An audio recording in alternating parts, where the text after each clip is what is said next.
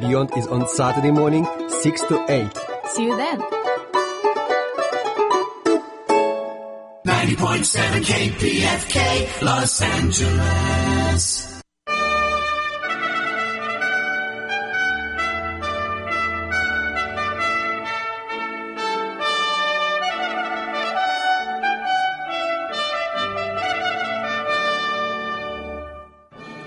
Welcome. This is Dr. Michio Kaku, Professor of Theoretical Physics at the City College and the Graduate Center of the City University of New York. And this is Exploration. Every week at Exploration, we discuss the fascinating world of science and its impact on society. Well, today at Exploration, we're going to discuss some of the strangest phenomena in the entire universe. In the first half hour, we're going to be talking about black holes, which were once considered to be science fiction, and yet now we see them by the thousands, one of them raging at the very center of our own Milky Way galaxy. And we have with us today one of the world's leading authorities on black holes, Dr. Fulvio Melia of the University of Arizona, and he's going to be walking us through, giving us a guided tour of the most strangest phenomenon in the universe, black holes. And then we're going to go one step farther. What happens if you go through a black hole? Some people think, even though it's just a theory, that perhaps it could be used as a time machine. And in fact, in the second half of Exploration, we're going to bring on a Princeton physicist, Dr. Richard Gott, who has, believe it or not, his own blueprint for a time machine. That's right. So in the second half of Exploration, we're going to talk about time travel. Now, the ultimate framework for discussing black holes and time machines is Einstein's theory of general relativity. Now, you don't have to be a physicist to appreciate the subtlety and the beauty of Einstein's theory. It's that space and time are not flat and uninteresting.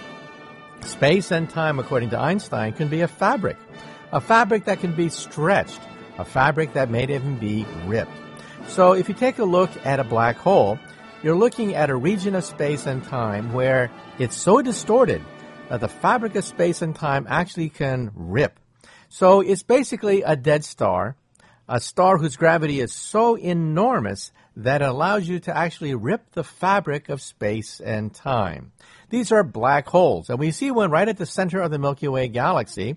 You can even see one tonight. Tonight, look up in the direction of Sagittarius.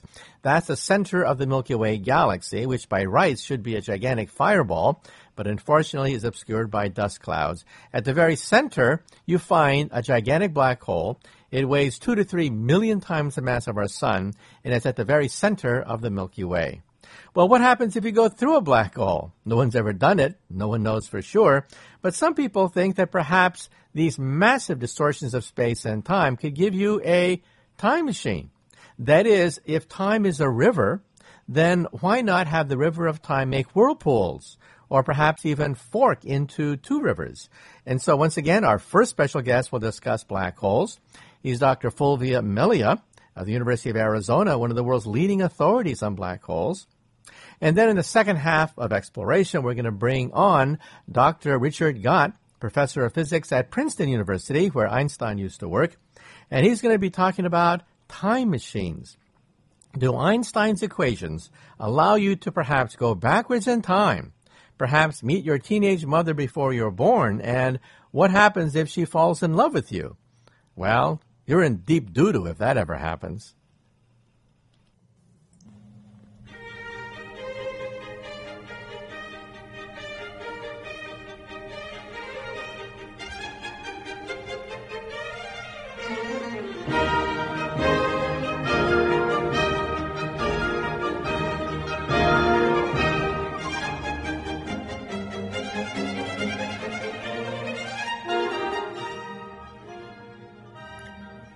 And now I'd like to introduce our special guest for today. We're very delighted to have with us Dr. Fulvio Melia.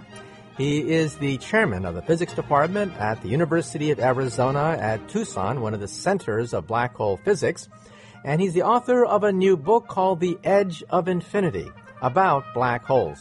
So let's now get a few definitions off the ground before we head right into the center of a black hole. First of all, what is a black hole? Well, a black hole is an object whose escape velocity is the speed of light. In other words, light itself cannot escape a black hole. In other words, everything falls in, but nothing falls out. And then surrounding the black hole, there is a sphere called the event horizon. And the event horizon is the point of no return. If you fall through that imaginary sphere, you get sucked right into the black hole, and you never come out again. And lastly, we have two types of black holes. Stellar black holes, that is, old stars that peter out and collapse into a black hole, and galactic black holes, like at the center of the Milky Way galaxy itself, right in our own backyard. So once again, our special guest today is Dr. Fulvia Melia, and we are talking about one of the strangest objects in the universe, and that is the black hole. The first question for you is, how did you first get interested in physics and astronomy? Well, I actually grew up in Melbourne, and I don't know if all of your listeners have had the opportunity of visiting the Southern Hemisphere, but looking up at the sky from the Southern Hemisphere, one gets quite a different view than from the Northern Hemisphere. The Milky Way, for example, is very easily seen, and it stretches from one horizon to the next, and it fills the cosmic vault. And when I was small, I remember almost every evening just going outdoors and just looking at the stars in the Milky Way for hours and hours and hours. And I would say that that's probably what started me off. With that, of course, comes the natural curiosity of how things work and what these objects are, and one is led, I think, in most cases, to a study of physics, and that's what got me into physics and astronomy, I would say. And Arizona is one of the world's leading centers for astronomical research, I understand. So what is it like to be in Arizona versus being in New York City, to be able to look up at the night sky and see the Milky Way, and also to be at the very forefront of telescope technology? Well, that's the interesting comparison, of course, because even though I usually tell my friends, especially the ones overseas, even though we belong to the same country, the southwest of the United States is really very, very different from the northeast, as I think everybody realizes. Here in Arizona, the skies are almost always clear. It's not a coincidence that many of the national and now the international telescope facilities are being built here. We get very little cloud cover during the year, so going out in the evening, whether using a telescope or not, presents quite a glorious experience. It's a wonderful opportunity to feel the magnitude of the skies and the objects there. And of course, for research, especially for the observers and people who build instruments eventually placed on the telescopes with which these observations are made, there are very few places on the planet better than this to do studies such as this. The clarity of the skies and also the access to objects not only in the Northern Hemisphere, but those approaching what one would see from the Southern Hemisphere. Of course, Earth's rim prevents us from seeing all of the portion of the Milky Way that would be accessible from the south, but nonetheless, during a portion of the year, we can still see the center of the galaxy, for example, which is close to the southern horizon for us here in Arizona. But other than the skies here, the only other place that would present a comparable opportunity for studying these objects would be from countries such as Chile, which of course is way down south. So as far as we here in the United States are concerned, unless we want to travel to South America, this is probably the place to do this type of work. And also, tell us a little bit about how stars die and the formation of black holes. Right. Well, this, of course, is an ongoing investigation. We think we understand some pieces of the puzzle. Not everything is known. It's quite a long story. Black holes can actually form in several ways, and it's not clear that the supermassive objects that we see in the nuclei of galaxies form through the stellar process of life and then death. They may have formed in other ways, and we may come back to this in a few moments when we talk about the the genesis of these objects early on after the Big Bang. But in terms of the smaller black holes, like the ones like Cygnus X1, for example, the objects that we think weigh perhaps 10 to 20 times as much as the Sun, as far as these objects are concerned, most of them are produced when a very massive star, and by very massive we mean an object that weighs anywhere between 30 to 50 times the mass of the Sun, burns its nuclear fuel rather quickly, it turns out, because the more massive the object is, the faster it burns the fuel, and then eventually loses that internal support that prevents it from collapsing to the middle.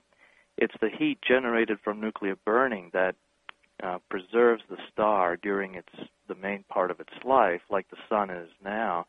And at the end, when that nuclear fuel is burned to heavier elements such as carbon and eventually to iron, the heat generation stops and the material can't support itself anymore and collapses into the middle, at which point a supernova explosion ensues, and the remnant, depending on how massive the original star was, can sometimes be a black hole with a mass somewhere between a couple of solar masses and 10 to 20, as I said earlier. So the vast majority of black holes about which we know, and there are some billion of these in the galaxy, probably formed in this way. But there is another class of objects, like the one at the center of our galaxy and the center of many other galaxies, such as the Andromeda galaxy, our sister galaxy. These objects have a mass anywhere between 1 million to several billion times the mass of the Sun. And although some of them may have started as seeds from supernova explosions a long, long time ago and eventually have grown to the point where they are now, it's not clear that all of them could have formed that way.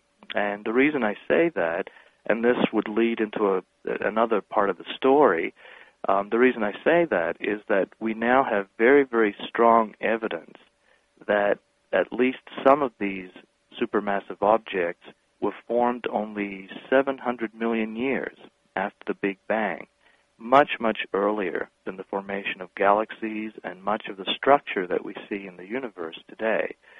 So it's starting to look like there was some other mechanism, some other process that led to this early collapse and this catastrophic creation of very strong gravity surrounding these objects, which probably also then acted as nucleation sites that attracted other matter towards them, and that matter, we think, in many cases, may have led to the formation of galaxies.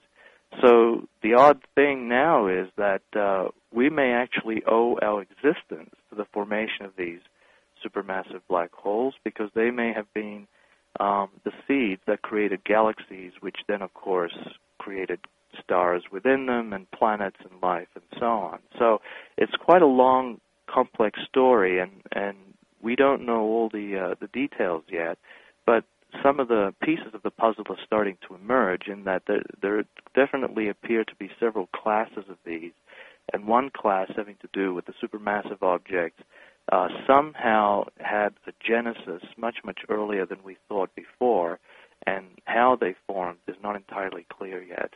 Well, I have a question that many young people ask about black holes. First of all, black holes suck in everything. Even light itself cannot escape. In some sense, they're the ultimate roach hotel, and the Hubble Space Telescope has photographed the black holes eating up whole star systems. So in other words, things check into a black hole, but nothing ever checks out. Well, then the question is, well, a black hole should be invisible. Even light itself cannot escape from a black hole.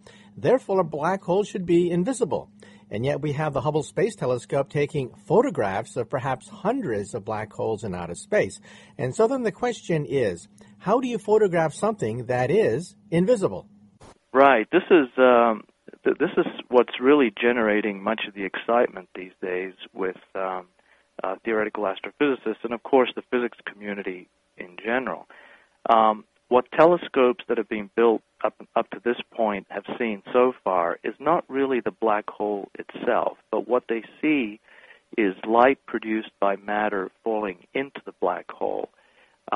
Their resolution is not yet good enough for them to make an image of the black hole itself, the event horizon, which is the surface beyond which nothing can escape, including light. So if we really could see the black hole itself, what we would see is a dark shadow in front of a curtain of light. The curtain of light presumably would be produced by matter behind the black hole relative to us, and the black hole would absorb all of the light produced behind it or redirect it away from our line of sight, because gravity can bend the path of light, and so we would see a dark shadow. That's what a black hole would look like if we had a camera with such clarity, such spatial resolution that we could see detail down to that size.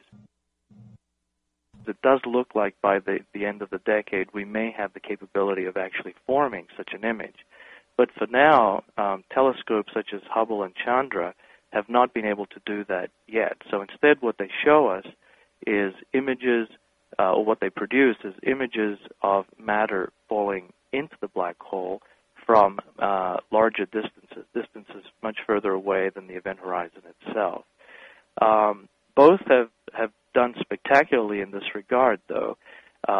Both Chandra, the X-ray telescope, and Hubble have each produced a very deep image of certain patches of the sky. By deep, we mean that there were patches in the sky, such as one in the constellation of Ursa Major, where there are very, very few objects within our own galaxy inside of that patch, and so it's like looking through a relatively open window to distances much further away than objects within our galaxy. And what they were able to do by staring at these patches was to collect light from objects some 10 to 12 billion light years away. In other words, objects that were producing this light only 7 to 8, 900 million years after the Big Bang. And what they see when they look at these patches is very bright objects, either X-ray objects or ultraviolet or infrared objects in the case of Hubble, objects that number as many as 500 within a region only the size of the full moon. So if you can imagine with your eye looking at a part of the sky that has the size of the full moon, within such a region, these telescopes have been able to produce images of as many as 500 of these objects. And these objects are so far away, they're so bright, that the only way that they could produce this much light is if they're black holes absorbing matter from their environment and converting gravitational and rest mass energy into light. So we believe that when we look at these patches, most of the objects that we see, most of the 500, must be supermassive black holes at that distance in the universe. And what's interesting is that when one extrapolates over the whole sky, these numbers correspond to total numbers of some 300 to 400 million such objects. And we know that that's not all that's there, because that's what we can count, that's what we can see. But some of these objects are probably also obscured by dusty matter falling in towards them, and so it's not clear that we're seeing everything.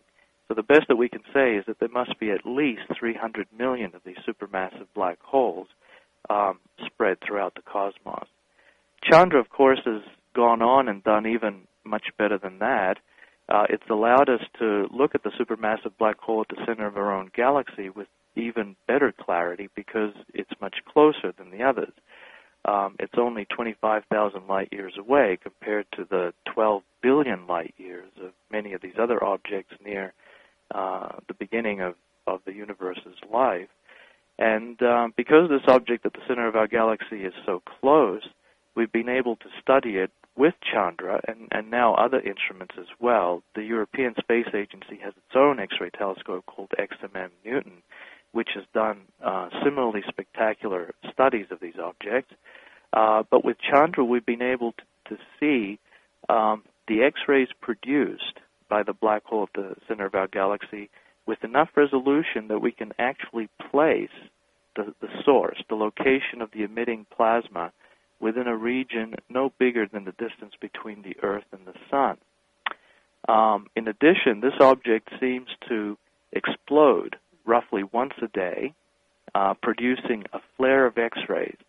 The X-ray intensity during these events goes up by anywhere between 30 and 200 times what the intensity is during the quiescent state. And so for a couple of hours, the black hole at the center of our galaxy shines much, much brighter than it otherwise does.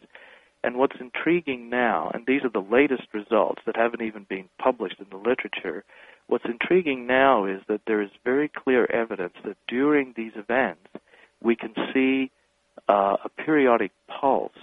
It's like the heartbeat of this object. There's a periodic pulse that occurs roughly once every 20 minutes. The natural interpretation for this, and again, it hasn't been published yet, so we have to look at this more carefully and make sure that we've ruled out all the other possibilities. But the natural interpretation is that what we're looking at is a phenomenon associated with X-rays being produced in a region orbiting the black hole within a distance only 3 to 4 times the size of the event horizon.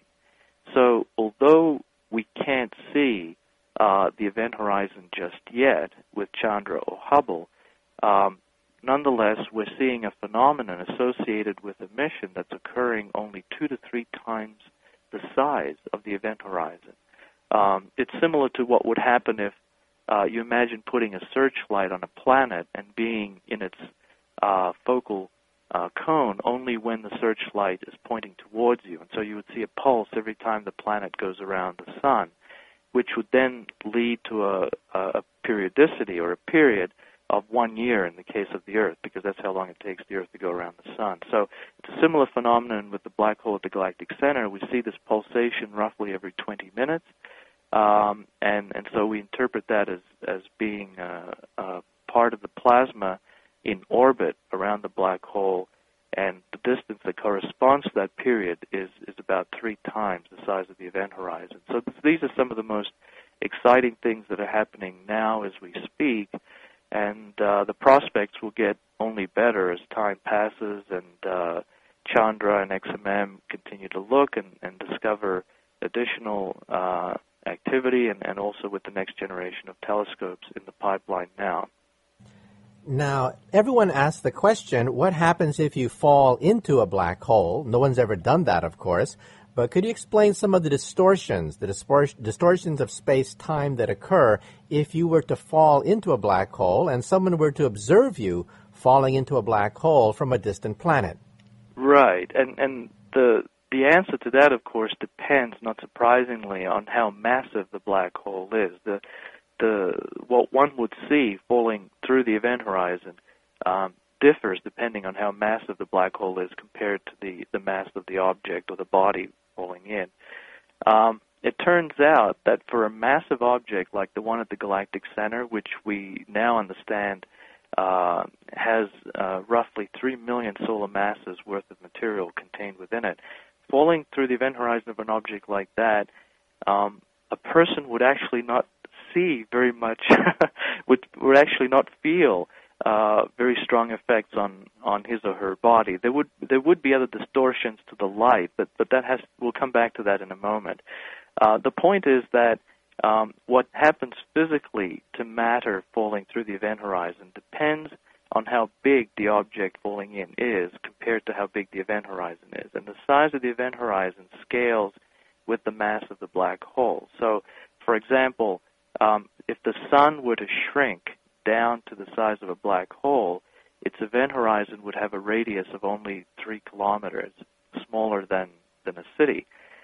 Whereas the black hole at the galactic center has an event horizon with a radius about 1/20th the distance between the Earth and the Sun, which is much, much bigger, of course, than 3 kilometers.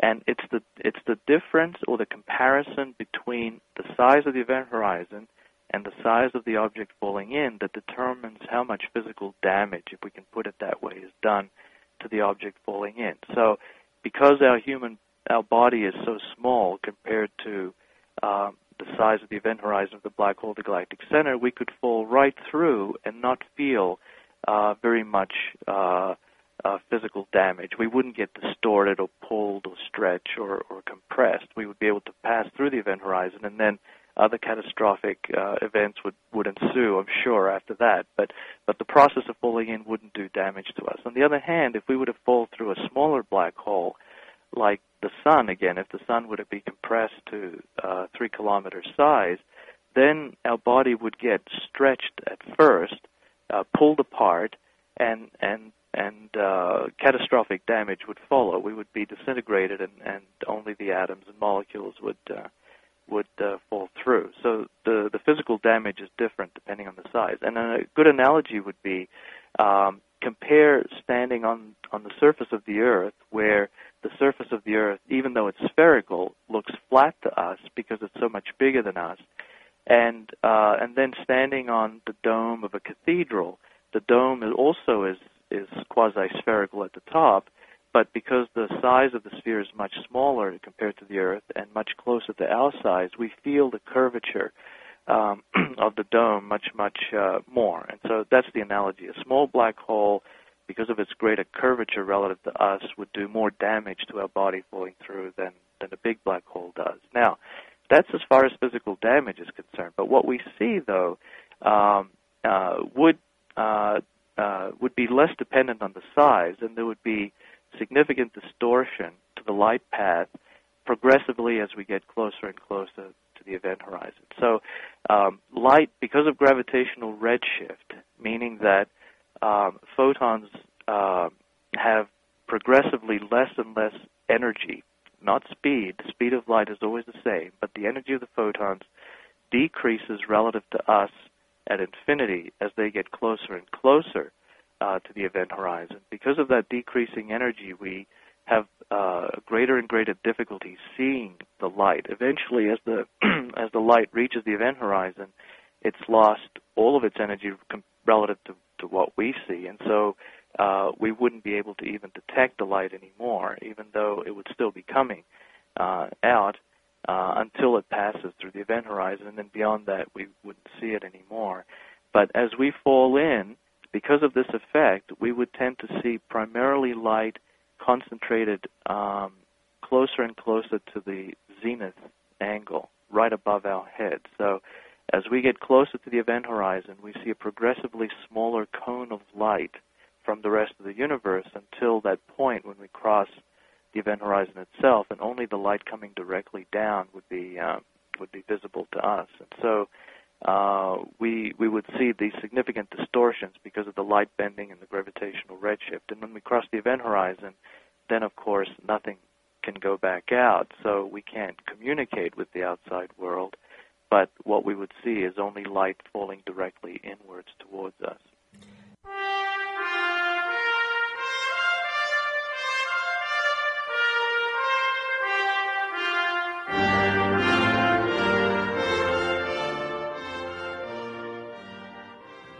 Well, I'm afraid that's it for the first part of Exploration. Once again, our first special guest was Professor Fulvia Melia, Professor of Astronomy at the University of Arizona. And in the second half, we bring on Professor Richard Gott of Princeton University, who is the creator of his own version of a time machine. And if you want a copy of today's program, call the Pacifica Program Service at 1-800-735-0230. That's 1-800-735-0230. And be sure to check out my website. It's www.mkaku.org, mkaku.org.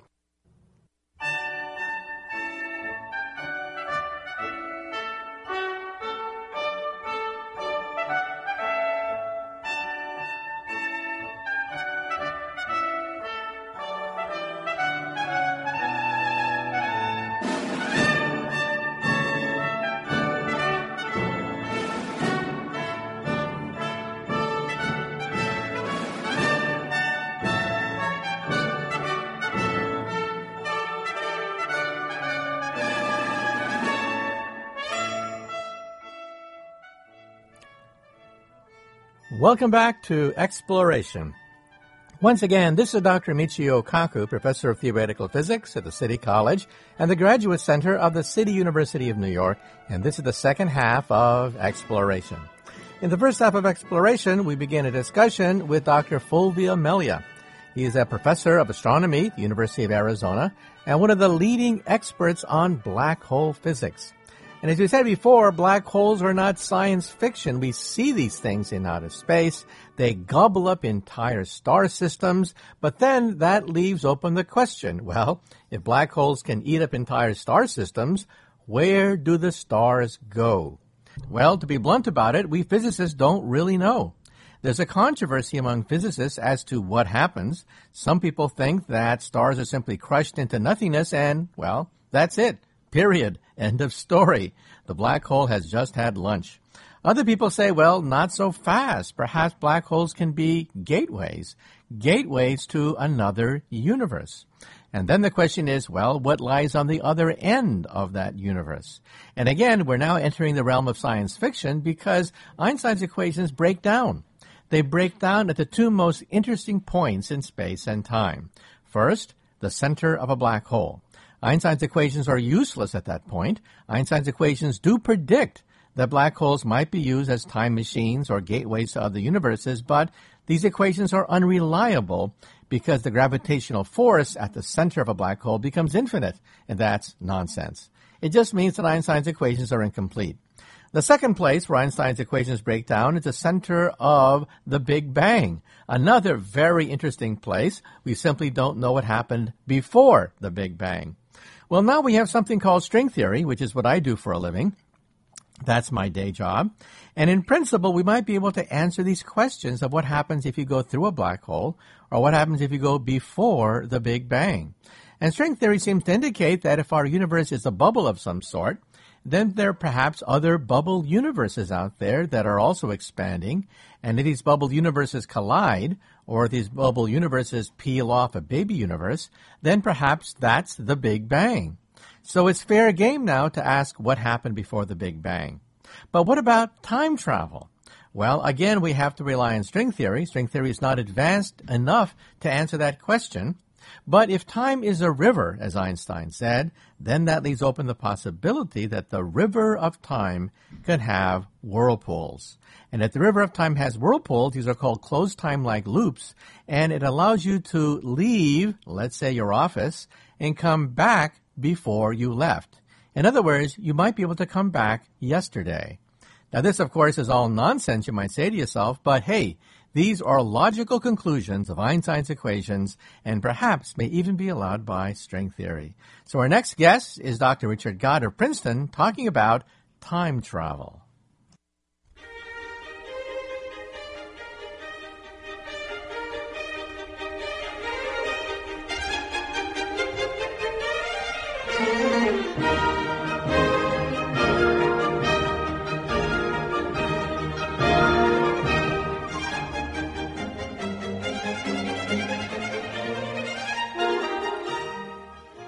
And now I'd like to introduce our very special guest today. Once again, we have with us Professor J. Richard Gott III.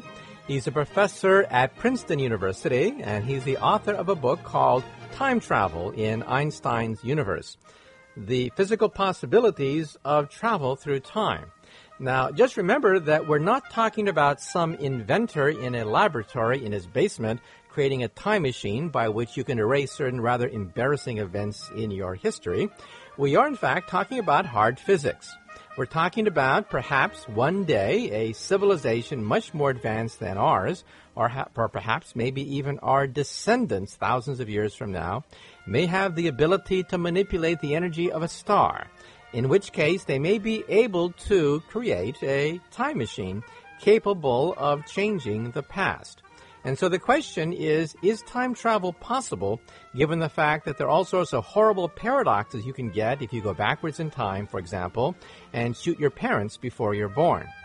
So once again today, our guest is Professor J. Richard Gott III, a professor at Princeton University, and we are talking about time machines and time travel.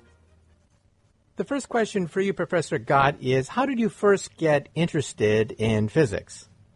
Well, I got interested in astronomy when I was about 8 years old. I belonged to a stargazer group that was organized by our Junior Astronomical Society, and so I had a telescope, and astronomy was a hobby of mine in high school. And when I became interested in physics in high school and so forth, I later decided to take my physics and work on astrophysics because that had always been a hobby and of particular interest to me.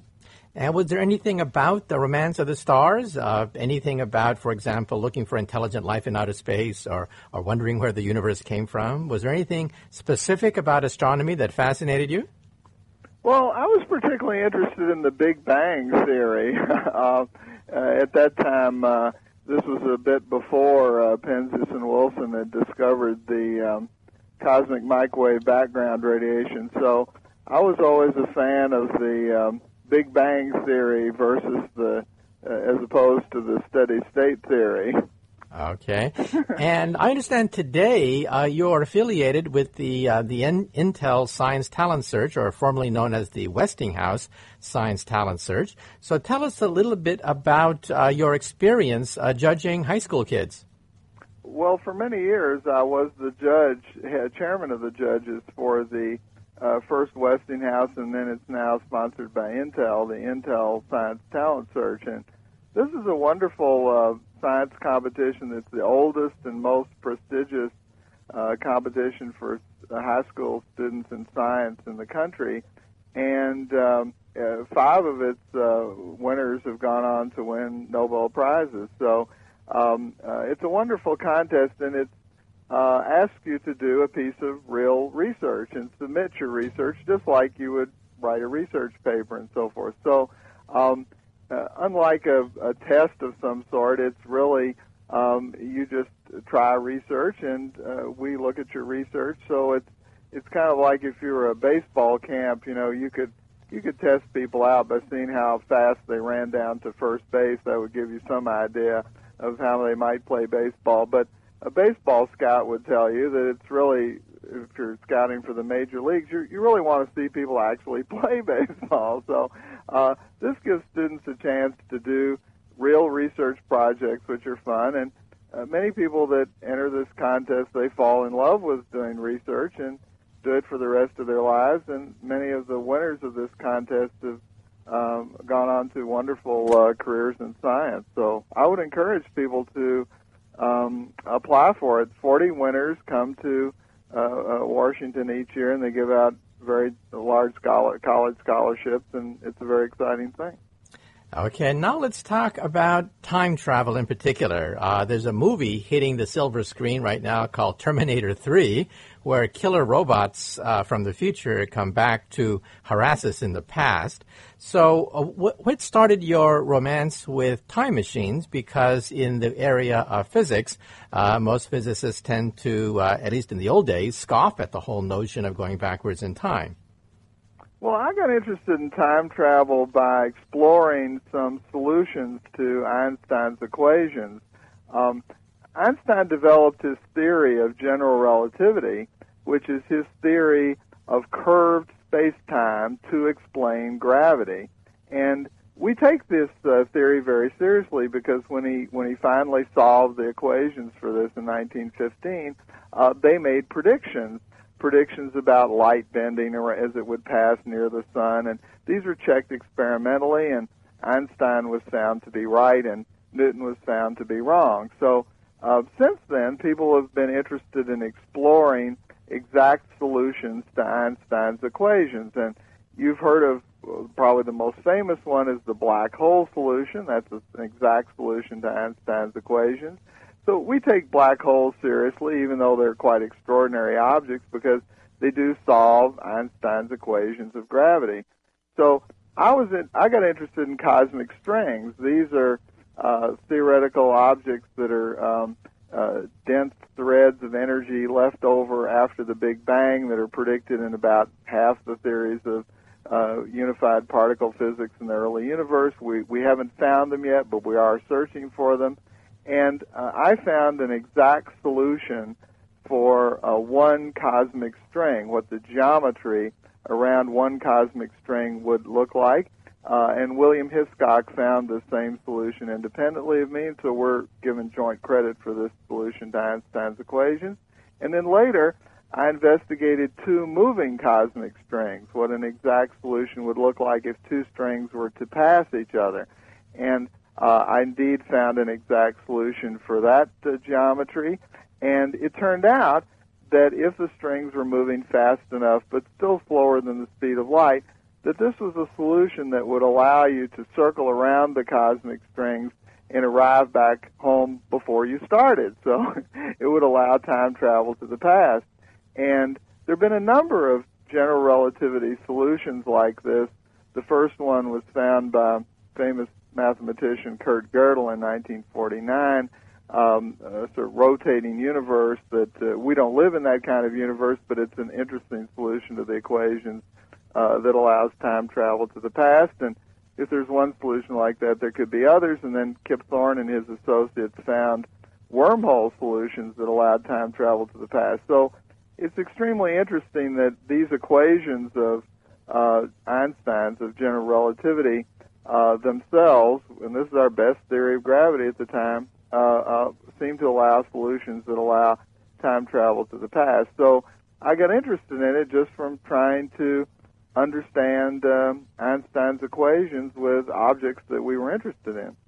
Okay, now let's talk about the movies. Everyone likes the movies, and people have seen a lot of movies where we have black holes that are rotating very rapidly. Right. And according to mathematician Roy Kerr in 1963, he did find a solution of Einstein's equations where if you pass through the ring, not a point, but a ring that's spinning very rapidly, you would wind up on a parallel universe, perhaps even in a distant point in time. So could you elaborate about what happens if you, heaven forbid, fall through a black hole and make it, quote, to the other side, unquote? Well, this was an unperturbed black hole. It's a solution to Einstein's equations, and this is one that's left alone completely, and you ignore the effects of Hawking radiation, which we can mention later. But this first solution for a rotating black hole showed that if you traveled inside the black hole, instead of a singular point in the center, you would find, as you said, a ring singularity. If you passed through the ring, you could navigate your spaceship in such a way that you could travel back in time. And then after leaving this region, you could go and pop out into another universe, sort of like getting on an elevator at a store and going up to the first, going from the first floor to the second, and you could get out on the second floor universe. Then later you could go out and go up to a third floor universe and so forth. But there was no getting back to the first floor. Once you went in the rotating black hole, it was not possible to come back outside and brag to your friends about your adventures. But quite interestingly, there was a region of time travel that was trapped inside the rotating black hole in Kerr's solution. Okay, now let's say you go through the black hole and you're not crushed by gravity because gravity is spread out a little bit throughout the ring. However, there are some naysayers who say, wait a minute, let's not go so fast. And you mentioned that the black hole was not perturbed. So could you tell us a little bit about some of the naysayers who say that maybe you can't make it quite all the way through that black hole? Well, the trouble is that when you pass inside this black hole and you pass into the region of time travel, if you're looking back outside, you're seeing the history of the external universe as you're passing outside. And in Mr. Kerr's solution, as you passed into the region of time travel, you would be able to see the entire future history of the universe pass before your eyes. Now, you might say, well, this is a good thing, very interesting for historians. You get to see the whole future history of the universe in a finite amount of time. But the trouble is those photons coming in would be infinitely blue-shifted and become, instead of visible photons, they would become ultraviolet and gamma-ray photons. So these could kill you. You have to pass them on your way into the region of time travel. Other effects need to be considered too, like the fact that the black hole may evaporate, would it be expected to evaporate from Hawking radiation, which cuts off your view of the very late history of the universe, but also induces other effects, quantum effects on the inside of the black hole. So the situation is that some people have explored this situation, Mr. Burko for one, Amos Ori, and they have found that you, traveling to the region of time travel, you would probably pass a singularity. The curvature of space-time would become infinite. However, it takes a very brief amount of time for this to occur. So the singularity may be weak in the sense that it may not tear your body completely apart. And also, quantum effects would be expected to knock out any infinities in the solution. So the trouble is that we don't really know exactly what happens to you when you go inside a rotating black hole, and we may need a theory of quantum gravity to explain this. We know how gravity behaves on macroscopic, ordinary scales. Einstein's theory gives us a wonderful and very well-checked theory of that, but we don't know how gravity behaves on microscopic scales, and to understand what would really happen going into a black hole, we may need to know that. Okay, well, we have had on this radio show several people who work in superstring theory, like I do, and we do look at these things. However, the theory is not very well developed yet. So let's ask a hypothetical question. Let's say you are an advanced civilization like we see in the movies. An advanced civilization that can move planets and move stars. I mean, really powerful technology we're having here now. Yeah. With that kind of technology, do you think that someone could go through the ring to perhaps a parallel universe or perhaps in time, or it's just simply not known in terms of what we know about quantum gravity? Or do most people think, bah, humbug, you just can't do it? Well, I think that if you were using my cosmic strings, what a super civilization would try to do is find a loop of cosmic strings. Cosmic strings either are infinite, they have no end, so either they're infinite if we found them. They're either infinite or they come in loops. So you can think of spaghetti or spaghettios. So find one of the spaghettios, one of the loops, manipulate it so that it collapses by a large factor, and you could arrange it with your massive spaceship flying around it so that the two sides of the string would pass each other at the speed required to make a time machine. But I was able to show in that case that this would also be in grave danger of forming a black hole. In fact, it would likely form a black hole. So the regions of time travel would likely be trapped inside, just as we've talked about in the rotating black hole case. So I think one thing to emphasize is that these are projects that really, this loop would weigh half the mass of our own galaxy. So we're talking about projects that really only a super civilization could attempt. But as you say, we're interested in finding out whether a civilization with arbitrarily large powers, but still operating under the laws of physics, could do it. And I think probably until we really get a theory of quantum gravity, we can't say for sure whether they would succeed or not. Okay, now let's talk about the wormhole, because on Star Trek, they simply zap through wormholes to the other side of the galaxy. Now, if you had a black hole, there is a problem there, and that is it's a one-way ticket. It's basically a roach motel. You go in and you never check out again. It's a one-way trip. However, these wormholes that we see on Star Trek are transversible. You go back and forth, back and forth. It's like taking a Sunday drive right through a wormhole. So tell us a little bit about wormholes and whether or not they're practical. Well, the wormhole idea got started when Carl Sagan, who was writing this book, Contact, which later became a famous movie, he wanted to use a wormhole to get Jodie Foster from one part of the galaxy to another. And so he called up his friend Kip Thorne and said, listen, I'd like to get the physics right here. What about the physics of wormholes? So Kip Thorne and his associates investigated this, and they found out that in order to transverse it back and forth, you had to prop it open with some what we call negative energy density stuff. This is stuff that weighs less than zero. In other words, you'd have to add mass to this to get back to zero. It's stuff that weighs less than zero. Well, that's very strange stuff, but you might say, well, that's strange. You wouldn't expect to find that. But curiously, we do know of a quantum mechanical effect, the Casimir effect, which is one where if you take two parallel metal conducting plates and you put them very close together, the quantum vacuum state in between the two plates actually acquires a negative energy density. It weighs less than zero.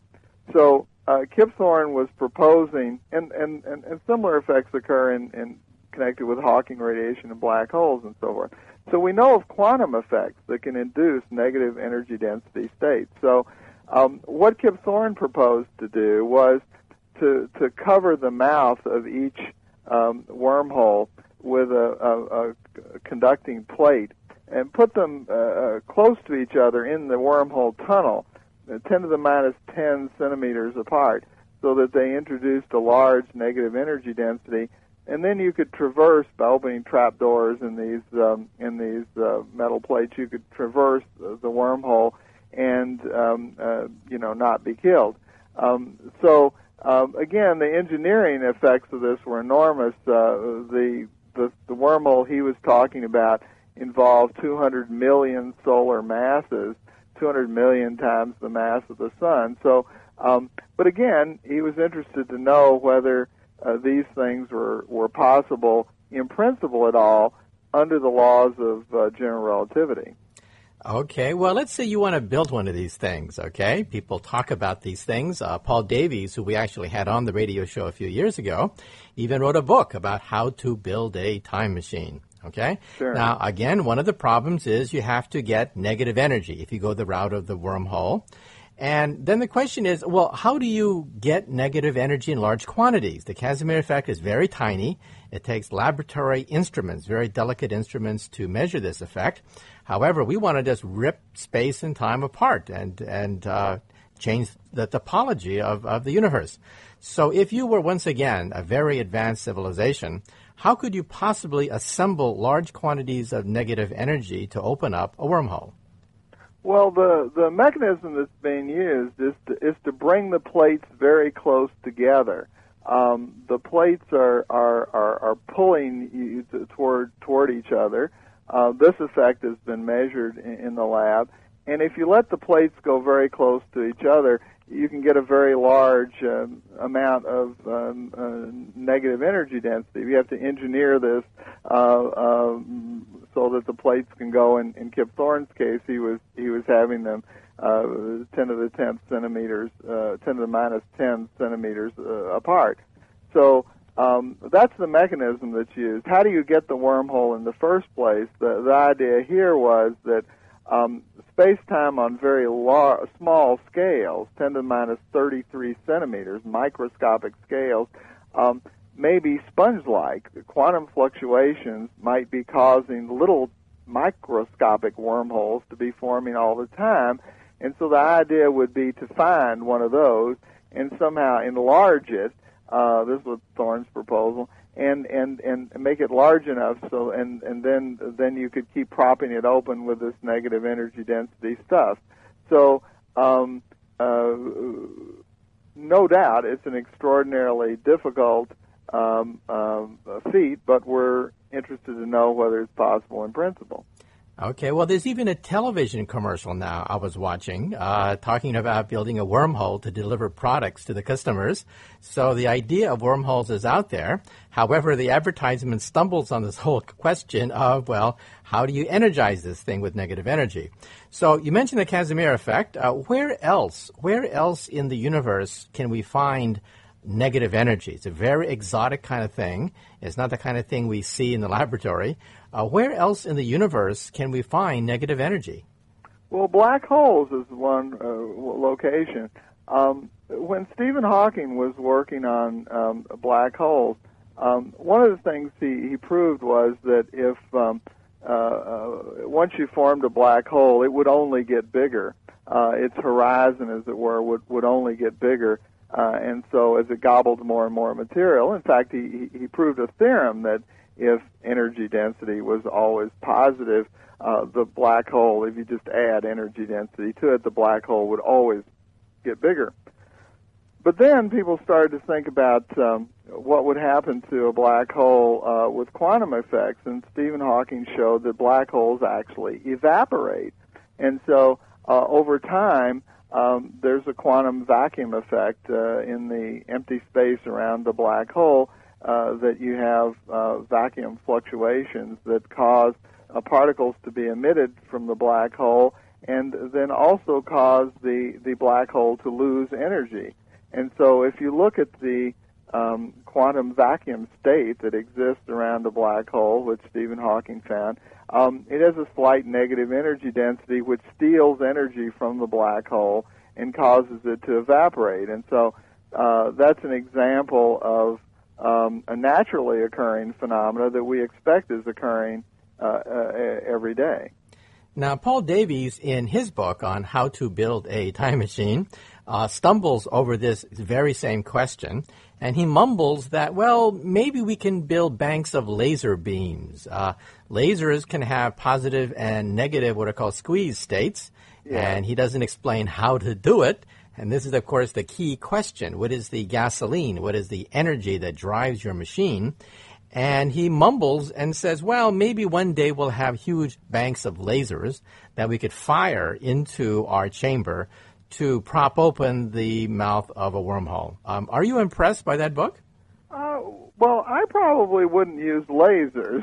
I mean, I still think the Casimir effect that Thorne talked about is the most promising proposal to get the negative energy density state. We know it produces a negative energy density state, and the engineering question is, can you build these plates, close enough together? This is a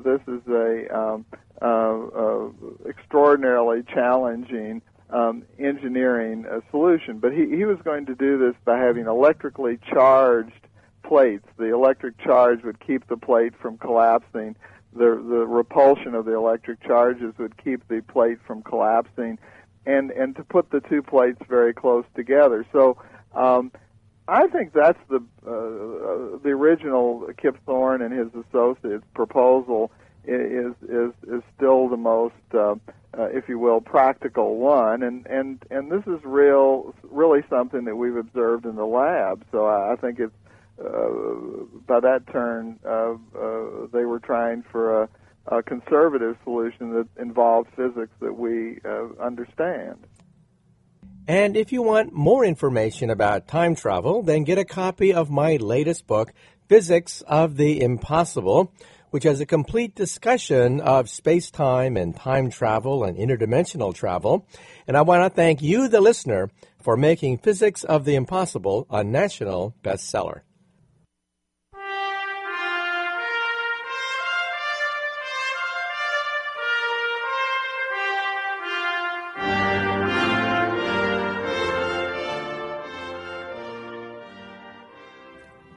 Well, I'm afraid that's it for exploration. So once again, our first special guest today was Professor Fulvia Melia, chairman of the physics department at the University of Arizona and one of the world's leading authorities on black holes. And in the second half of exploration, we brought on Professor Richard Gott of Princeton University, who, believe it or not, has his own particular design for going backwards in time. And if you want a copy of today's program, call the Pacifica Program Service at 1-800-735-0230. That's 1-800-735-0230 for a copy of today's program. Once again, this is Dr. Michio Kaku, Professor of Theoretical Physics here in New York City. Check out my website, www.mkaku.org, mkaku.org. Good day. Hello, I'm Pamela Anchang, host of Impact on KPFK, where immigrants and Americans discuss America today. We bring you exciting hot topics that will get you talking, profiles of amazing immigrants who impact America, great music, entertainment from around the world. Please join us every Sunday at 1 p.m. for an exciting hour discovering the unheard voices of great immigrants. You are listening to Pacifica Radio, KPFK 90.7 FM Los Angeles, 98.7 FM Santa Barbara, 93.7 FM San Diego, and at 99.5 FM Ridgecrest, China Lake, and streaming around the world at kpfk.org.